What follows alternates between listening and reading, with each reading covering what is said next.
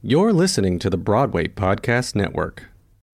When you need mealtime inspiration, it's worth shopping Kroger, where you'll find over 30,000 mouth-watering choices that excite your inner foodie. And no matter what tasty choice you make, you'll enjoy our everyday low prices, plus extra ways to save, like digital coupons worth over $600 each week. You can also save up to $1 off per gallon at the pump with fuel points. More savings and more inspiring flavors make shopping Kroger worth it every time. Kroger, fresh for everyone. Fuel restrictions apply. Another day is here, and you're ready for it. What to wear? Check. Breakfast, lunch, and dinner? Check. Planning for what's next and how to save for it? That's where Bank of America can help. For your financial to-dos, Bank of America has experts ready to help get you closer to your goals. Get started at one of our local financial centers or 24/7 in our mobile banking app. Find a location near you at bankofamerica.com/talktous. What would you like the power to do?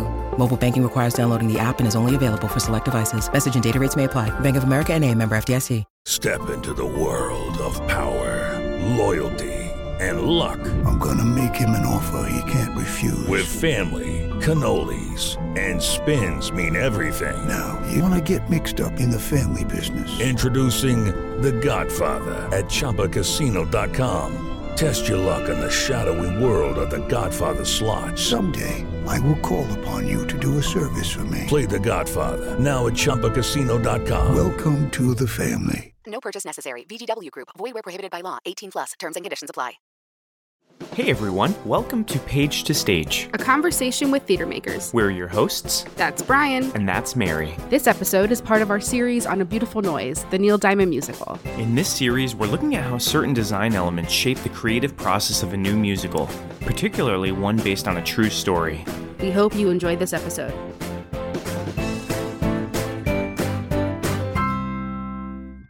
Hello, it is Ryan, and I was on a flight the other day playing one of my favorite social spin slot games on ChumbaCasino.com. I looked over at the person sitting next to me, and you know what they were doing? They were also playing Chumba Casino. Coincidence? I think not. Everybody's loving having fun with it. Chumba Casino is home to hundreds of casino-style games that you can play for free anytime, anywhere, even at 30,000 feet. So sign up now at ChumbaCasino.com to claim your free welcome bonus. That's ChumbaCasino.com and live the Chumba life. No purchase necessary. VGW Group. Void where prohibited by law. See terms and conditions. 18+. Hey guys, it is Ryan. I'm not sure if you know this about me, but I'm a bit of a fun fanatic when I can. I like to work, but I like fun too. It's a thing. And now the truth is out there. I can tell you about my favorite place to have fun. Chumba Casino. They have hundreds of social casino style games to choose from with new games released each week. You can play for free anytime, anywhere. And each day brings a new chance to collect daily bonuses. So join me in the fun. Sign up now at ChumbaCasino.com. No purchase necessary. VGW Group. Void where prohibited by law. See terms and conditions. 18+. Hi, my name is Anne Marie Milazzo, and I am a vocal designer on A Beautiful Noise, the musical. Welcome. Thank you so much for being here. Actually, you've been on our list of people in the industry in general that we wanted to have on the podcast at some point. I'd love if you could kick us off by just kind of explaining what you do as the vocal designer for a musical. And generally, are there a lot of people that do what you do in the industry, or is what you do pretty niche? I don't think I'm niche at all. I call myself a vocal designer. I guess that's the niche part. And I think every vocal arranger is, in fact, a designer, because we deal with plot, we deal with texture, we deal with color, we deal with inner monologue, we deal with so much. It's like a costume designer. It's like burlap, cotton, silver buttons, arrangers, vocal arrangers, which I call vocal designers. That's what they do. So no, I'm not niche at all. There's so many people out there that do exactly what I do. I just call myself a designer. How did you find yourself in this design seat, if you will? When I started doing it, my first show was Bright Lights, Big City. I was actually in it. I was the mom, and there were no vocal arrangements. So I was like, hey, I have an idea. Can I throw some out there? And then the next show I did was Spring Awakening, and I just remember thinking, wow, I don't feel like an arranger. Like, I understand an arrangement of a song. There's a chorus here. Maybe we want to put the chorus in the front. Maybe we want to extend the bridge. Like, I understand that to be arranging. But when I was doing the vocals, I was dealing with more, I don't know, with color, with texture. So I was really designing it. And then I was listening to all the other shows that people do, and they're designing too. So I guess I couldn't wrap my mind around arranging. It was always designing. So I was like, hey, could you say designer? And it was like a big fat no. And I kind of had to, I don't know, kick down some doors and say, well, why not? Who cares? That's what it is. And I wish other people would do that too, because I do believe when you're dealing with vocals and choruses, orchestras they're not as big as they used to be. They used to be 45 piece, 14 in an orchestra is huge. So all the color and the texture and the dramaturgy comes from the vocals. It's designing. I don't see, I feel like there's no mystery. I feel so strongly about it. Anyone listening, you are vocal designers. So I'm curious as to what do you receive? And actually, let's take one step back. At what point in the process are you typically brought on to a project? I'm brought on when I do page to stage. Years before it even gets to a reading. A composer, say, I don't know, it's Tom Kitt, he'll call and I have an idea for a musical. I have a few songs, and I'm like, great. And it could be up to 4 years before the musical is even in a with 29-hour reading. And usually the songs that I start with aren't even in the show. What you're receiving in terms of the song, what does that look like? Because you're having to then flesh out a lot of work then, correct? In terms of like harmonies or anything like that? Yeah, I'll get a song and I'll listen to a song and it's just like the melody and someone singing.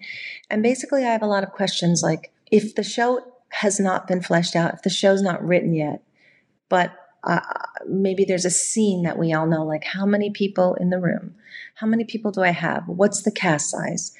What does the song need to do? Is it creating a world? Is it plot? Are they really there? Are they in someone's head? There's just so many questions that I need to know before I can start. So it's really, there's not one. I get versions of all shapes and sizes and all, along the line of being finished. It's just really individual per song. But if I'm doing like Beautiful Noise, where we have these songs that exist, they're Neil Diamond songs. Like, I just have to know how they coexist in the play and what they do for the play. Honestly, it's kind of like whittling away at a piece of granite until you see something that makes sense.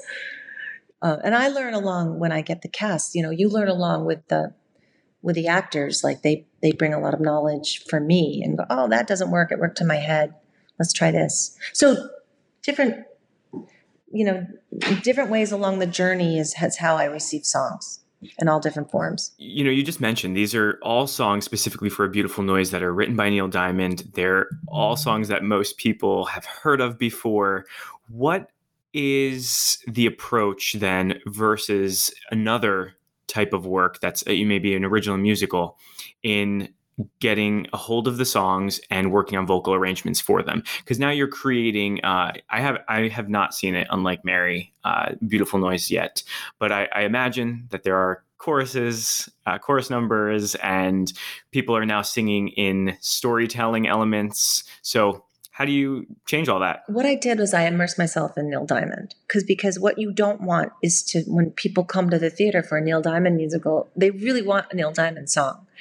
But the trick is how to pop it up and make it theatrical. So it's not just like going to some gig, watching Neil Diamond, how wonderful that would be. But these songs exist in a story.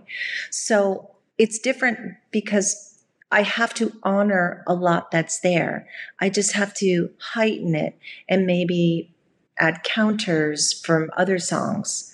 Again, it depends on the song that I'm working on. Like I'm a Believer that Neil Diamond wrote. That was basically, a song recorded by the Monkees, but I have 18 people. So we want to tell the story with the 18 people that song is going out into the world and it's going into radios. So what does that sound like? How do you tell that story where the song starts here from Neil Diamond. And then it goes around the world into millions of radios. Like that sounds like something. So then I have to map that out, how that's going to sound. How do we tell that story using I'm a Believer? But, and still, and then you have to use the hooks from what we all know that the Monkees did. Ooh, ah, you know what I mean? But it's how I do it and how I exaggerate it and who I have singing it. Rather than like if I'm doing a story, a song from a new musical, there's nothing there. It's not like I have to keep this part because everybody wants to sing along with this. It's like if it was a Bono song, singing along with like a guitar lick that everyone knew, you cannot cut those things out. So you have to respect and honor the song that is the kernel of what everyone loves. And then you have to theatricalize it. I guess over the development process, right? During readings and workshops, different, anytime you go into a rehearsal room, there's a chance you might have a different group of people or even just one person, which then changes the whole dynamic, potentially the sound of it. And so the cast is going to be, the same from Boston but I don't know about from previous workshops of what that cast looked like. So were there any changes that you had to make from cast to cast, if anything changed on that side? And I mean, like primarily the noise, right? Because I think the four principals have been there for a chunk of the time, but really the noise or the ensemble, what that looked like. Yeah, sure. Every voice adds a color. Every voice adds a texture. Everything matters. So if we get a new member and there's something that they bring to the table, a color that I haven't had, I will totally use that color. It will definitely change. I'll be like that, because everybody sounds so wonderful and so different, but it's like a fabric. It's like, the choices change. So I want to. It's not like I have to, but I want to. I'm like, oh, Mimi, she's got this great, rich, round sound. I'm like, I need that. I'm going to put her here. So, it's totally woven in differently. And I love doing that. I just love it. I went to Emerson once and I rearranged Spring Awakening because the voices were so different. It was college. And I was like, oh, this would sound great if this person did this part. The timbres and the textures are all different. I obviously don't have opportunities to do that all the time and run around and change things to voices, but definitely I have the luxury of workshops, readings, and up until Broadway and even tours. I can change and shift. Is there a desire to want to find a sound that's able to be not replicated, but I guess consistent throughout the whole run, right? So like, let's say, best case scenario is that the show runs for years and years and years and sees a variety of different people who are stepping into those roles, who bring their own sound and bring their own texture. So is there anything that you think that musical theater allows, or maybe this show specifically allows for that change? Or is it more or less just trying to come together as a group to hit that same marker that we established at the beginning of the Broadway process? Oh, I think it would be sad if everything stayed that same. I think it would be like, wah, wah. I mean, I think it's great when new people come in, the sound completely changes. And that's something to be embraced. It's very organic, and then, as an audience member, you can come see an entirely different show with new people. It will never feel the same way. I think that's the magic of theater, which is different. If you listen to a cast recording, it's never different. You even can start breathing with the people. Like, if you wear out your records and which is great. But I think in live theater, I would hate to have it all. That would just be horrible. I like it when it changes. I like the timbre change. What's the structure when you're working with a music department, right? So you have all these different roles that are kind of, doing different things, all to put together songs and all to put together this musical overall sound and design of the show. So how are you who are you working with to accomplish these things? And kind of how does that go up the chain of command to make decisions and settle on whatever you do design? I trust my team so much. this music team is amazing. It's Sonny Palladino and Brian Yustifer, and I'll come up with something, or Brian will give me this track, or it really depends. And I'll say, hey, I have an idea, but whoever's got a better idea, I'll take, because I always want to be the weakest person in the room in terms of making those decisions. But I really do believe whatever sounds good is good. And how we get there, it's a team effort. The director has a lot of say. The book has a lot to do with it. Oh, the book now needs this song to do this, so we all have to change and shift. But I don't think there's a chain of command. I think it's just I'm just one part of a music team. And even though I'll start creating it, but it does take a village. And I love to go in and shape. And then I just look to Sonny and Brian, and when I'm not there, they keep it alive and keep it going. And they're like, hey, I made this change. Do you like it? And I'm like, yeah, it's amazing. Not being attached so heavily, I think, is really important. Still keeping to a vision, because that is key. But a team's vision and not your vision, I always come from that point of view, because it makes me better. It makes me stronger to listen to my team, because I trust them so much, and they're a big part of the sound. The orchestrations and the vocal designs, the dance that they do together is insane. It's a dance. They're partnering completely. It's great. I mean, especially since, we've heard this many times in the podcast of people talking about why they work with certain people. And it's the idea that you're working with them for potentially, upwards of 10 years even, of trying to just develop a single piece before it even gets to Broadway. So, sometimes you don't get a say per, exactly of who you want with the team, but it's important that you find that bond and that common ground. And I think ultimately the show and the story is what brings people to a piece. So I think that's great. And I mean, just looking at the names on the music team alone is just always so shocking to me. So it's got to be such a wild ride for you. I kind of wake up and pinch myself, because I get to work with such amazing, amazing people, including new people, not just people that have 50 million shows behind them, but new people bring in new energy and new life and new ideas. You're like, wow, I get to meet this new person, and I get to work with this seasoned person, and it's awesome. It's awesome.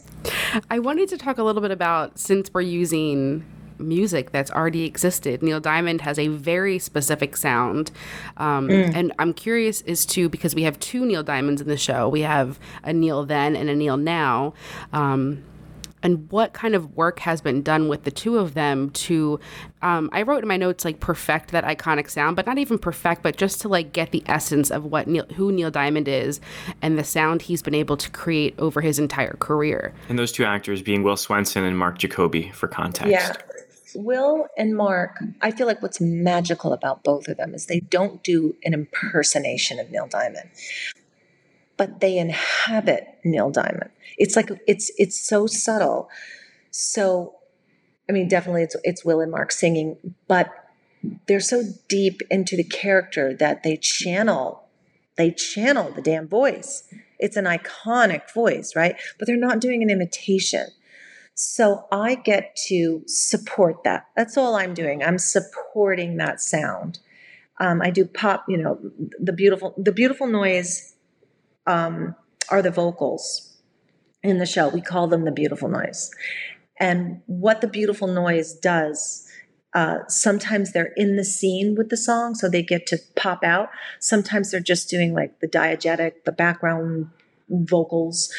But they're really supporting, I hope, if it's successful, they're just supporting the songs and lifting them up, always underneath Will and Mark, if that makes sense. So they're like old friends, but I guess seen and heard in,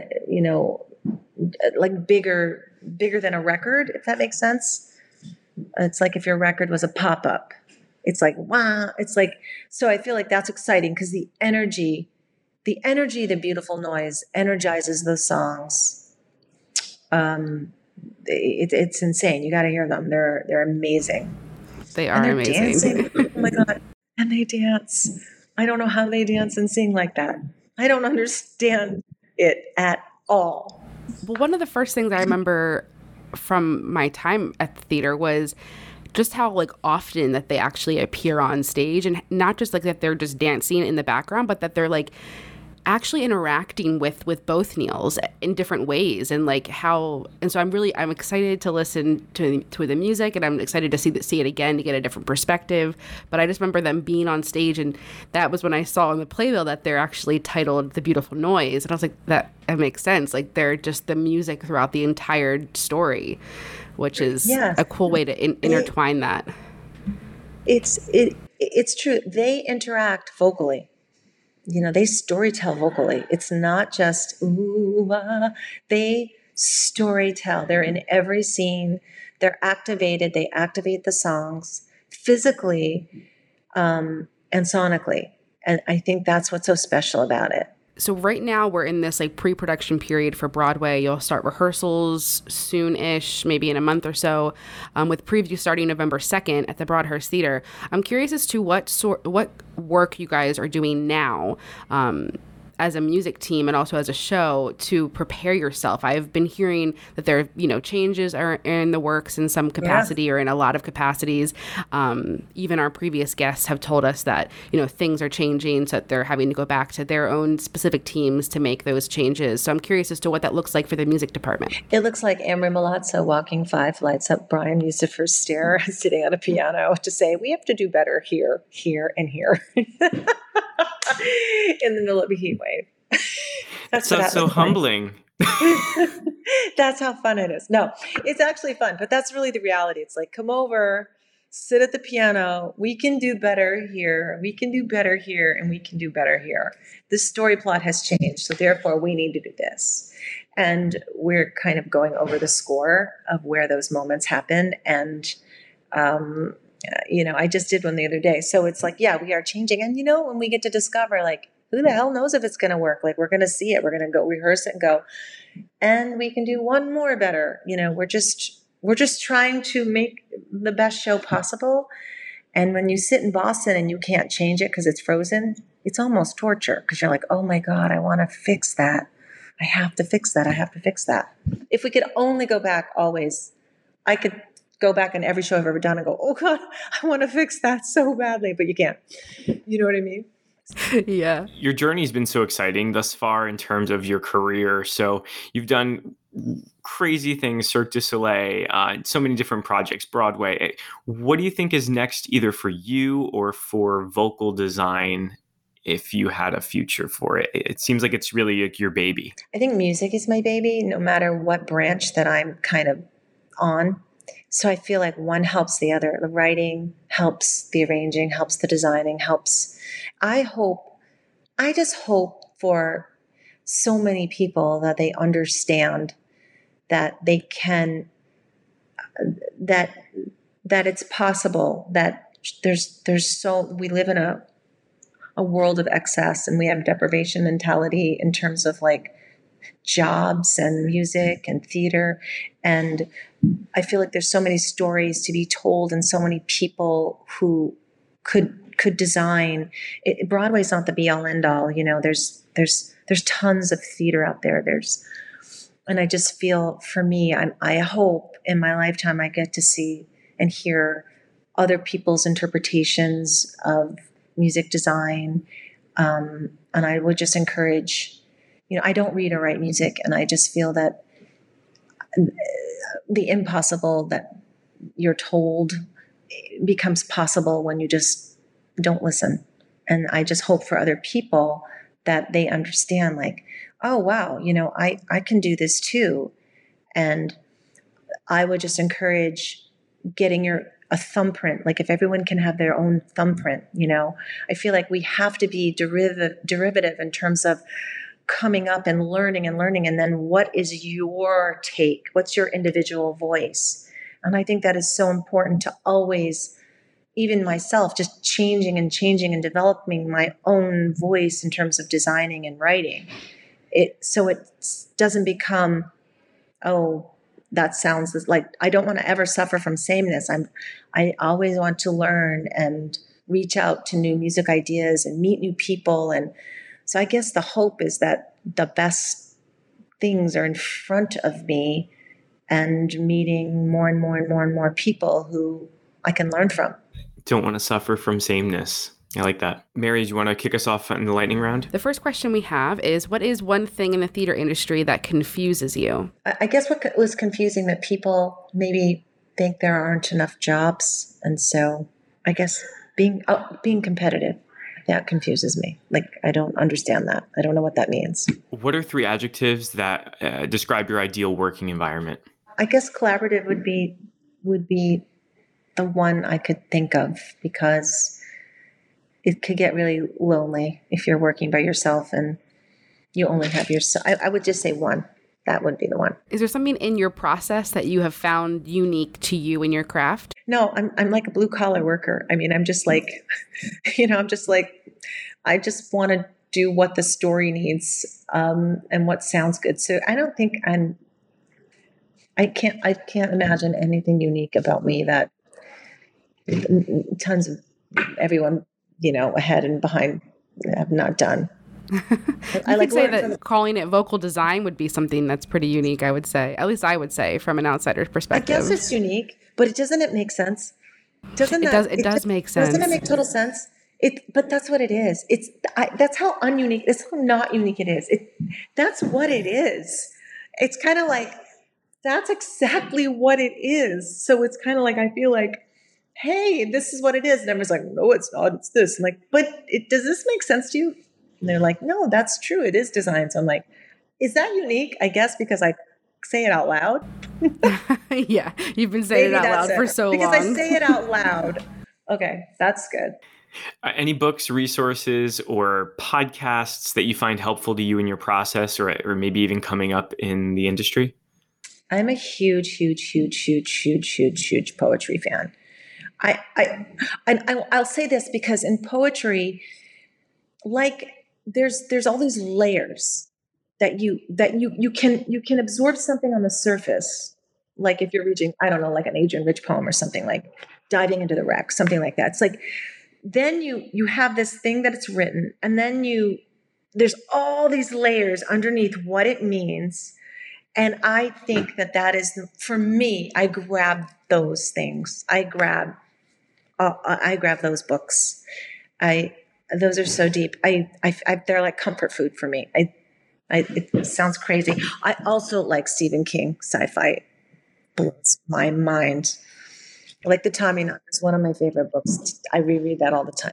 If there was one job in the industry that you could trade jobs with for 1 week, what would it be for you? Choreographer. I can't dance. I can't move and chew gum at the same time.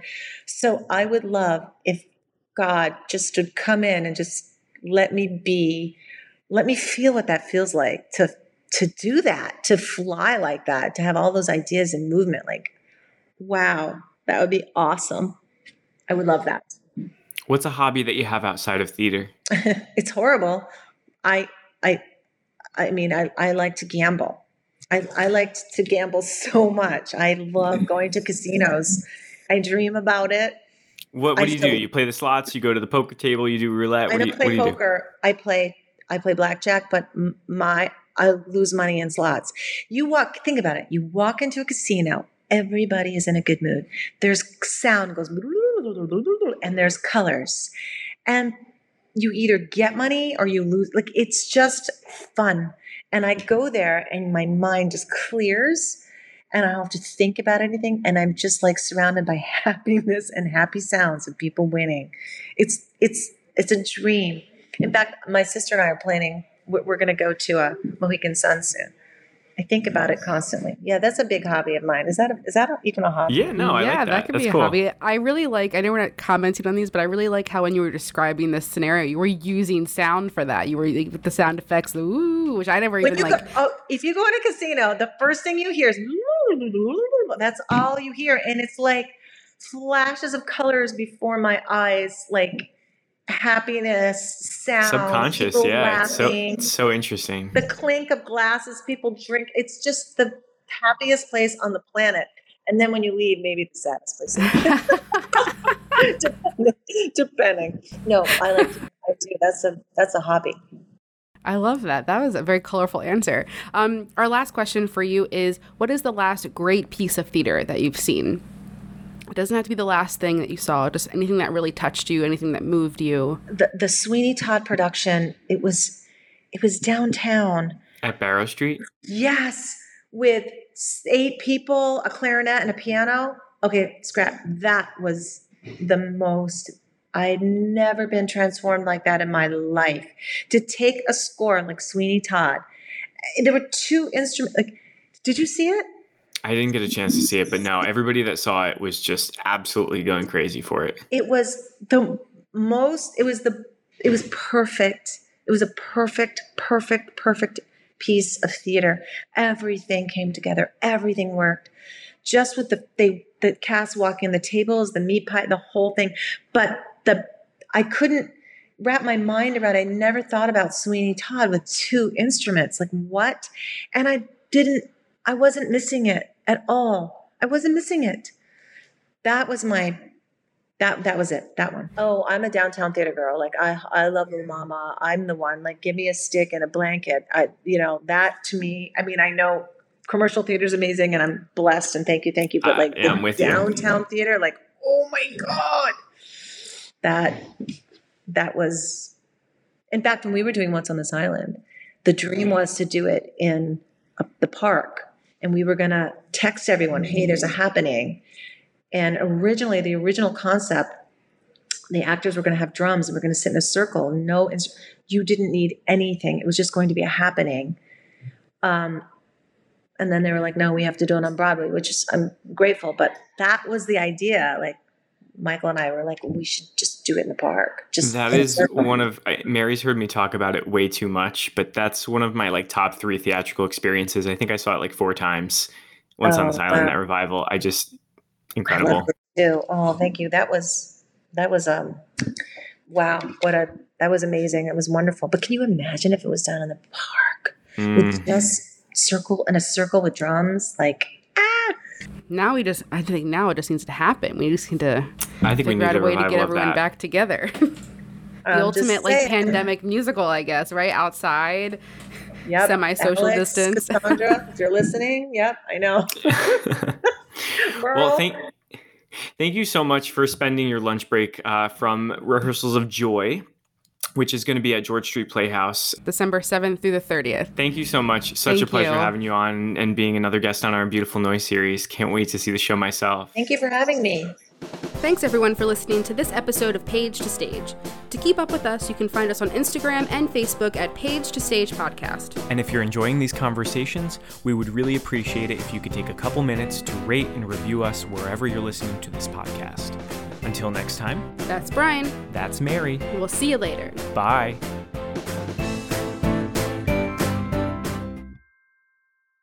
Hey, it's Leslie Odom Jr. here on the Broadway Podcast Network to tell you about the Rise Theater Directory, a program of Maestro Music. Rise is a national online resource designed to connect and empower backstage and administrative and creative theater professionals from underrepresented backgrounds.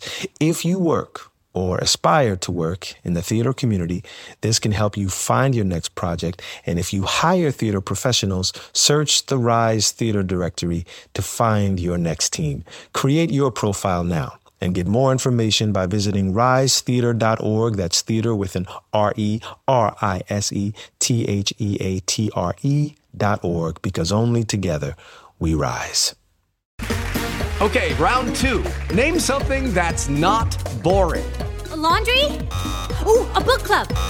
Computer solitaire, huh? Ah, sorry, we were looking for Chumba Casino. That's right, ChumbaCasino.com has over 100 casino-style games. Join today and play for free for your chance to redeem some serious prizes. ChumbaCasino.com. No purchase necessary. Void where prohibited by law. 18+ terms and conditions apply. See website for details. It's time for today's Lucky Land horoscope with Victoria Cash. Life's gotten mundane, so shake up the daily routine and be adventurous with a trip to Lucky Land. You know what they say, your chance to win starts with a spin. So go to LuckyLandSlots.com to play over 100 social casino-style games for free for your chance to redeem some serious prizes. Get lucky today at LuckyLandSlots.com. Available to players in the U.S., excluding Washington and Michigan. No purchase necessary. VGW Group. Void where prohibited by law. 18+. Terms and conditions apply.